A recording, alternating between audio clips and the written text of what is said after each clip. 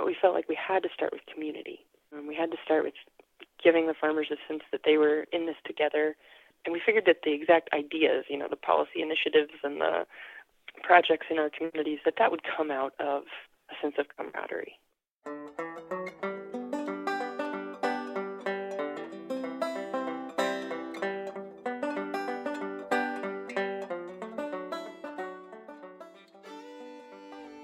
This is Growing in Place, a show about food and resilience in rural Indiana. I'm Violet Barron. My name is Liz Brownlee, and I'm a farmer in southern Indiana. And I'm also the president of the Hoosier Young Farmers Coalition.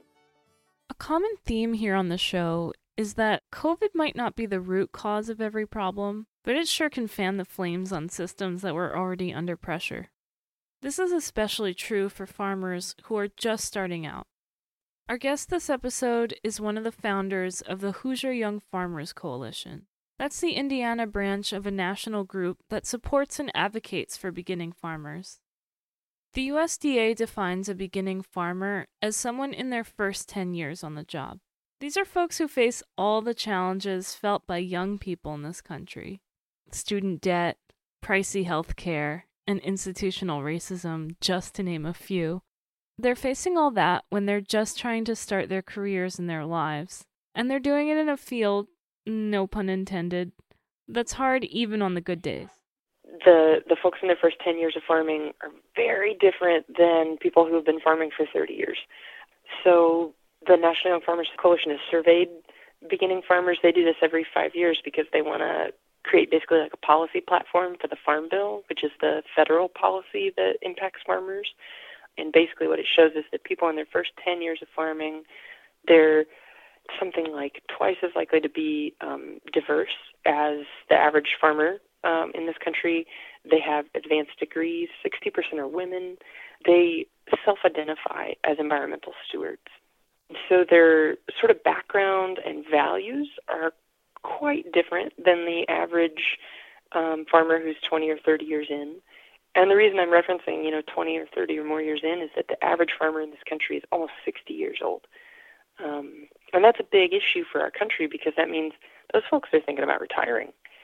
And we've got to think as a country about, well, who's going to grow our food and how do we equip them for success? And so, in fact, the USDA has done that. They've put this big emphasis on beginning farmers and making sure that people who want to start farms have the access to resources they need to thrive. Beginning farmers, they typically don't have farmland. They need to figure out how to have enough capital to afford land. There's the knowledge issue, right? Because if you're not coming from a farming family, or even if you are and you just want to try more sustainable practices, you got to learn how to do it.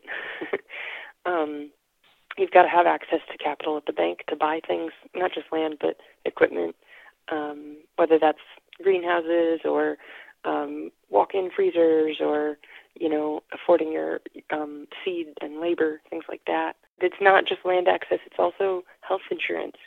That's a major issue for people who are self-employed, and farmers are self-employed. My husband and I have insurance through the marketplace, through the Affordable Care Act, and that's critical for us because we're doing work that is physical. It's always in the back of our minds, like, what if one of us breaks a leg?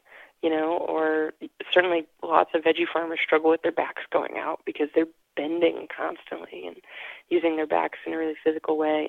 And a lot of young farmers, these are young families. They have kids and they need, to be able to get their kids to the doctor. And so health insurance is a major thing. Student loan forgiveness and dealing with student loan debt is a major issue for beginning farmers, as it is for anybody trying to start a business and deal with that debt in addition to capitalizing a business.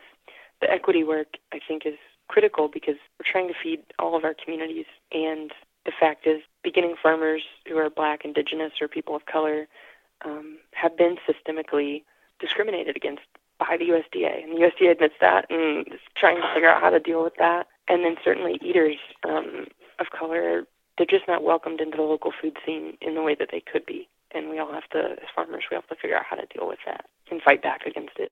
For her part, after working for years on organic farms throughout the country, Liz and her husband Nate moved back to Indiana about 7 years ago. They got to work, turning her family's farm from fields for commercial crops back into pasture, native grasslands, and wildflowers. Their families were supportive and excited for them to start the project, which hasn't been easy, but it has been profound. Oh boy. It was both easier than we expected and much harder. We were amazed by how quickly life came back to these fields. Any commodity crop production, it's based on, killing everything except that crop. And that means insects because they could be pests, and that means life in the soil because they could carry disease, and that means weeds because they'll compete for sunlight. But monoculture, when there's just one thing growing on the land, it doesn't support a lot of life, and we want to have a lot of life on our farm. When we basically just removed the chemicals from the picture and added in, a focus on building up the health of the soil and growing a diversity of things all in one place at the same time, it was pretty neat to see how quickly we had, frogs and spiders of every shape and size, and snakes and butterflies and dragonflies and birds swooping around. There was a lot of life just within that first summer, and we continue to see that diversity grow. There are more lightning bugs every summer. Last summer, this is maybe a silly example, last summer we saw for the first time a thing called a carrion beetle. And you only get carrion beetles in places where there's actual decomposition happening, where there's life and death and more life. And so that felt like a big win to us, like we're bringing back, we're helping to reinstitute real cycles of life. She says they're lucky that her family held on to the land, since buying farmland can be an overwhelming burden for young farmers in itself. They were very nervous for us, though, to move home and try to make that work in Indiana because they hadn't seen that same energy and excitement and, customer base for local food here. And so they were really worried that we just wouldn't find customers.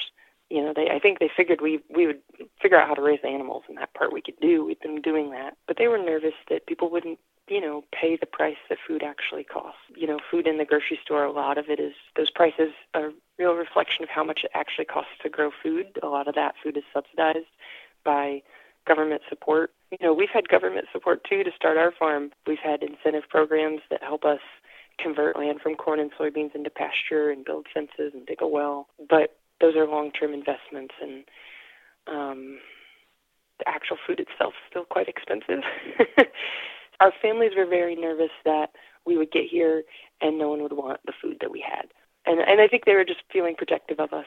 We had to do a lot of conversations together as a family and reassuring them that what we were doing wasn't bonkers, and that there were other farmers in Indiana already doing it. They just are, spread out across the state, but that there is growing support for local food in the state. And our families have really been cheering us on the whole time, and now, you can't make them shut up about how much they love our farm, and they talk to their friends endlessly about it, I think. So they're very proud of us, and very, very much on our team. But between the struggle and the reward of making the farm come alive again, Liz felt alone. We were all really aching for more time together with other young farmers.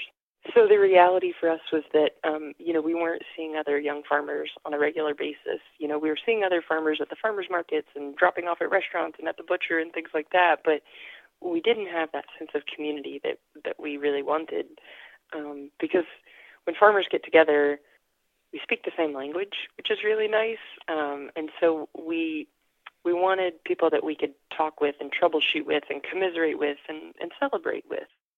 It all started when Liz and Genesis McKieran Allen were paired on a trip sponsored by Purdue University to visit thriving food scenes in other states. They decided they needed some of that energy and creativity back home in Indiana, and the coalition was born. And the chapter has just really bloomed. Like we got started with a couple of potlucks and said, let's just see if anybody wants to come. And now, every time we hold an event, we kind of hope, okay, maybe we'll get 30 people, and we end up with 50. And, a big chunk of them are brand new to our group, which feels good. It feels like there are more people starting farms every year, and there are more people who are finding community through the Young Farmers Coalition. Some chapters are city-based throughout the state they're in, but Hoosier Young Farmers Coalition is statewide, from Louisville to Gary. Ohio's group is 40 years old, right? They've been building this community and together building more of a customer base for local food and getting more local food into schools. They can just, farmers can do a lot more when they team up. And so we felt like, we need to do so many things in Indiana to improve our local food system. It's everything from thinking about equity in the food system and how to make sure farmers markets aren't just white spaces, to, local food in institutions and hospitals and schools, to state level policy. Like, there's all this stuff that needs to happen, but we felt like we had to start with community. We had to start with giving the farmers a sense that they were in this together, and we figured that the exact ideas, the policy initiatives and the projects in our communities, that would come out of a sense of camaraderie. I can see that sense of relief on people's faces when they see each other across the room and they haven't seen each other in months, and they get to share stories about how it's going on their farms and what they want to do next.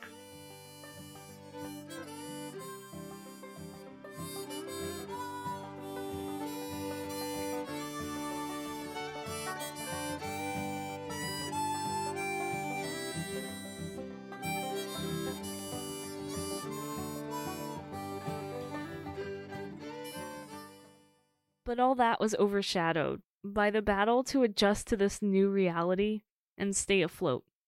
Now, the group has been hosting virtual trainings to help farmers navigate online sales. COVID has shone a light on all the problems. Farmers sort of a stream of what they were growing and how they were getting it to their customers, like individuals, but also restaurants and also chefs and hospitals, etc. It all changed, overnight. So on our farm, we went with a really low-tech solution. We have a Google form, and we put it out each week, and we ask people to reserve what it is they want for market pickup that weekend. But our farm's quite small, so a lot of farms, especially the larger veggie farms, have really pivoted to online sales. So they've done things like created their own online stores in a matter of a week back in the spring, and now they're moving tons of product that way, because then customers can go on and they can click off what they want and pay with their card, and all they have to do on Saturday is pop to market, pick it up, and they get out of market. And then a lot of farmers, including bakers and folks who produce meat and cheesemakers and things like that, have tapped into these online marketplaces like Market Wagon and Hoosier Harvest Market, where customers can go on and buy from lots of farmers all at once, and have their food either delivered to their doorstep or at a pickup spot. And it's been so impressive to see how farmers have just figured out those systems and jumped on board. The reality is that customers were already switching to more online sales. And so COVID has been a real kick in the pants for farmers to figure out how to adapt to that changing customer reality. And thankfully those things were already somewhat in place, because a lot of farmers, when restaurants shut down, a lot of farmers had loads of product that would have been moving to those restaurants, that things that were going to be ready to harvest that week. And what do you do with them? You can't just keep them. You got to figure out, how do I get this out to people in a whole new way? The other problems are bigger, though. There was a run on butcher shop dates for farmers raising animals for slaughter. If you can't get butcher dates, you can sell your animal to a wholesaler. But overall, it's hard to say what will happen to a lot of farmers who are in that boat this year. So we raise pigs, for instance, and when we went to schedule our dates for our pigs, we had to call every butcher shop we've ever worked with to find a date that would line up with when our pigs were going to be ready in October. And that was back in April. So they were scheduling out 6 months now. At the farmers market this last Saturday, I talked to a gentleman who said that butcher shops are actually scheduling into next June at this point. And that's a real problem, because I don't even know what I'm going to raise next year for sure. I have a guess, but it depends on 72 variables. So there's not enough capacity at our butcher shops. The long and short of it is that there's not enough capacity at our butcher shops in this country, and COVID-19 has highlighted that fact, and farmers are really struggling. That stress for farmers who raise livestock, it takes an emotional toll. It also takes a financial toll. And then, in terms of the local food system and people's faith in their ability to get food locally, it means they're that much more reliant on grocery stores.